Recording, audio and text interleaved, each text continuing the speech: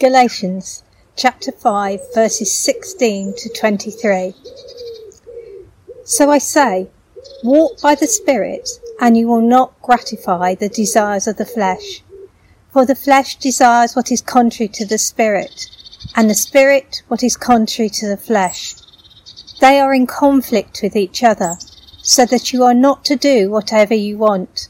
But if you are led by the Spirit, you are not under the law. The acts of the flesh are obvious: sexual immorality, impurity and debauchery, idolatry and witchcraft, hatred, discord, jealousy, fits of rage, selfish ambition, dissensions, factions and envy, drunkenness, orgies and the like. I warn you, as I did before, that those who live like this will not inherit the kingdom of God. But the fruit of the Spirit is love, joy, peace, patience, kindness, goodness, faithfulness, gentleness, and self-control. Against such things there is no law. So it's Pentecost Sunday. It's that day in the church calendar when we typically think about the coming of the Holy Spirit.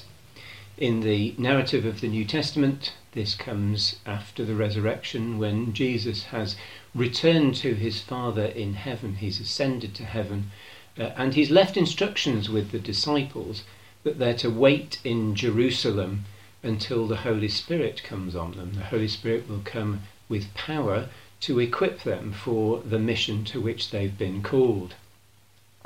And this episode we normally read about in Acts chapter 2. Acts 2 has got some quite vivid and powerful imagery about the coming of the Holy Spirit.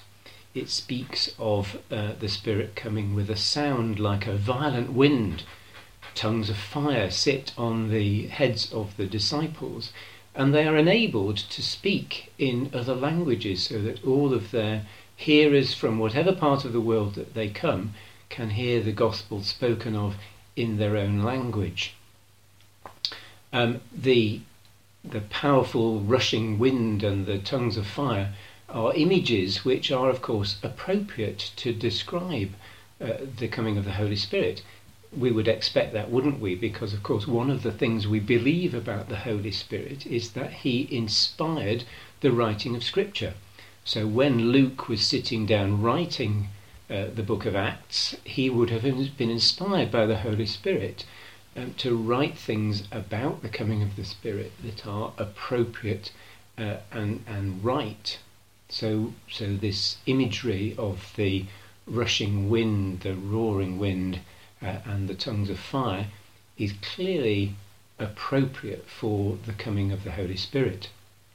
And yet such is the power and the intensity of this imagery that sometimes it can actually make us back off a little from the Spirit. We think about the power of the Spirit, and perhaps we wonder if we are ready for him to come into our lives. And when we think about some of the other teaching about the Holy Spirit that we see in the New Testament, particularly the teaching, for example, about the gifts of the Spirit, sometimes perhaps we're tempted to think that the Spirit is somehow a little exotic, somehow outside our normal experience, and we perhaps take a step backwards. I know for myself that whilst I obviously wouldn't claim to have any great familiarity with either the Father or the Son, nevertheless of the three persons of the Trinity, it's probably the Spirit who is perhaps the most mysterious. And yet we can't afford, can we, not to have a good relationship with the Holy Spirit. The Holy Spirit is one of the three persons of God. He is God. And if we want to get to know God better, if we want to have a deep and intimate relationship with him, then we do need to get to know the Holy Spirit. So what I'd like to do this morning is think through how we can get to know the Holy Spirit better. And I want to do that particularly with relation to the passage that we've had read to us from Galatians 5, which culminates in these two quite well-known verses about the list of the fruits of the Spirit. So first of all, a bit of context. So this letter to the Galatians was written to a church which had within it both Gentile believers and Jewish believers. And the two groups got on quite well together most of the time, but there had come a point where the Jewish believers were saying to the new Christians, the new Gentile believers, well, it's not enough, they said, for you to be followers of Christ. You also need to follow the rituals and the practices of the Jewish faith, and in relation to the men in particular, that involved circumcision. There was also some controversy about table fellowship, whether it was right that Christians of Jewish background and Gentile background should sit down and eat together. And Paul is very clear about this, and we learn quite a bit about the theology of the Apostle Paul from the way in which he responds to this controversy. He makes it clear that the promise that was fulfilled in Jesus, the salvation that was available in him, really goes right back to the promise that God made to Abraham, really going right back to the beginning of the Bible and long before the law was given. And Paul explains in Galatians how the salvation that Jesus brought comes about, and he talks about life in the Spirit. And it's particularly important that it's clear from what Paul writes that he saw the Holy Spirit as having a key role in salvation. So if we want to come to know God, if we want to know that salvation for ourselves, a relationship with the Holy Spirit is key. So Paul talks about the life in the Spirit, and then he comes in verses 22 and 23 to give us a list of the fruits of the Spirit. And I wanted to share particularly these verses because I think they tell us what the Spirit of God is like. When we read these verses, we very often think of them in terms of our own lives, don't we? We have we read them like a sort of checklist on our own lives, and as we read the list, we sort of score ourselves. So we say to ourselves, well, I'm not so bad at patience, and I'm okay on self-control, but joy, I'm not perhaps so good at that. And we do score ourselves, and it's not wrong, I suppose, to measure ourselves in that way and to see whether we think we measure up to what God wants of us. But I do think these verses also tell us a lot about the Holy Spirit himself, because if this is the fruit that is brought forth in our lives, if the Spirit has his way in our lives, then of course we can expect this fruit to reflect the character of the Holy Spirit. If the product of a Spirit-filled life, if the product of somebody allowing the Spirit to have free rein in their lives is that these particular qualities are brought about, then of course we have to say that these qualities must reflect the character of the Holy Spirit. So as we reflect on these fruits, we can see what the Holy Spirit is like, and we can begin to see how we can get to know his character. So let's look at the list. So love, first of all. Not surprising that love is a feature of the character of the Holy Spirit. God is love. God loves us perfectly. He wants what's best for us. He wants constantly what is best for us. That leads into joy and also peace. Joy is, I guess, something that's in slightly short supply at the moment, isn't it? We're in this time of lockdown. People are worried about their health. They're worried about the the future of their employment or their business, and we can't get out of the house as much as we'd like, and there is, I guess, joy is in somewhat short supply, and yet the joy that is present in the life of God, in the life of the Holy Spirit, belongs on a different dimension, doesn't it? You can imagine that as a person within the Trinity, the Holy Spirit on a daily basis has fellowship with the Father and the Son. There is therefore a deep joy, a deep sense that everything is right with the world. That's true joy, isn't it? And the peace we know is a word that denotes something more than just the absence of conflict. Peace denotes a situation where everything is right with the world, where everything is in its proper place. And the Holy Spirit has that quality of peacefulness where we know that everything is just as it should be. Patience. The Holy Spirit has to be patient with us, doesn't he? There must be times when the Holy Spirit sees what we do and knows that we deserve something that's not as good as what he actually offers us. He holds back.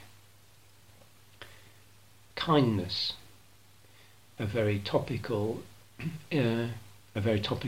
feature at the moment, isn't it? As people struggle with this lockdown, as people are confined to their homes, as people can't go about their ordinary lives, sometimes the way that we get through the day is just by expressing kindness to those around us, those that we live with. Just the little thoughts of being willing to do things for other people, for being sensitive to their needs. Kindness, when we're on the receiving end, we know goes a long way, doesn't it? And we ought to be showing kindness to others. But the point here is that it's a key feature of the Spirit of God. God is kind towards us. Goodness is a moral quality, isn't it? It's a quality of being always looking for the best in people, always wanting to see the best in other folks. Gentleness. I'm not sure that it's easy to define gentleness, other than perhaps to define it by its opposite. I wonder whether perhaps the opposite of gentleness is abrasiveness. I sometimes illustrate this by a friend of mine had a gift given to him once. He had a special birthday, and somebody gave him as a gift for his birthday a silver pocket watch. And this friend showed me the watch, and the back of it was highly polished. You could almost see your face in it. And he explained that when he'd been given this pocket watch, as well as being given the watch, he'd also been given some instructions on how to look after it. And he'd been told that the most important thing was not to use anything abrasive on the back of this watch that would scratch the surface, that would dull it, but to use something that was gentle and that would polish the surface. And I think sometimes that maybe that's a good illustration of gentleness in our lives. If we encounter somebody who is abrasive and who rubs us up the wrong way, that doesn't always do us any good. I know there are circumstances where sometimes we have rough edges that need to be knocked off us. We have rough edges that need to be perhaps smoothed away. But what this speaks of here is a gentleness which is treating us in a way that actually brings out the very best in us, that polishes us, and that brings us to our very best. Faithfulness. How many sermons could we fill talking about the faithfulness of God? The whole, really, of the Bible is full of stories illustrating the faithfulness of God in many situations. God makes promises, he keeps his promises, he fulfills them, he does what he says he will do. And that's clearly a key quality of the Holy Spirit. And finally, self-control. As I've said, it sort of goes along with patience, doesn't it? The Holy Spirit, sometimes you would imagine, would feel that we deserved punishment, that we deserve perhaps even to be cut off and abandoned by God because of the way we behaved. And yet he exercises self-control, restrains himself from treating us the way we deserve, and instead treats us with grace and mercy. That's been a really quick sort of whiz through the gifts of the Spirit, sort of the fruit of the Spirit.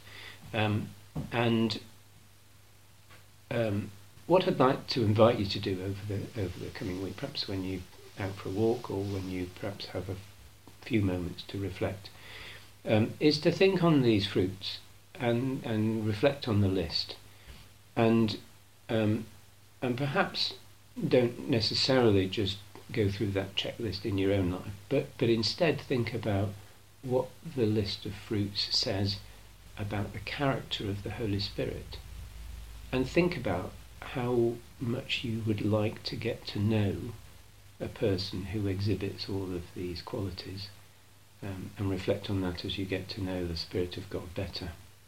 And as we do reflect, and as we get to know the Spirit better, maybe once we know him better, then some of those other things that we thought about earlier might come along as well. So the gifts of the Spirit, which perhaps are described in ways in the Bible that make them feel unfamiliar to us, we might actually discover some of those gifts in our own lives as we get to know the Spirit better. And if the Spirit has his way in our lives and produces the fruit that we've talked about and confers upon us some of the gifts that we've seen, maybe our lives will be changed so much that actually that vivid, powerful imagery of the rushing wind and the tongues of fire, even that might in some small way be reflected in our own lives. Let's pray together. Heavenly Father, we do thank you for the gift of your Holy Spirit. We thank you that he came at Pentecost to empower the disciples to establish the early church. We pray that as we come to know the Holy Spirit better, we pray that would enrich our understanding, Lord, of you. We pray that we would become more intimate with you, and that the Holy Spirit himself will begin to bring forth this fruit in our lives. Amen.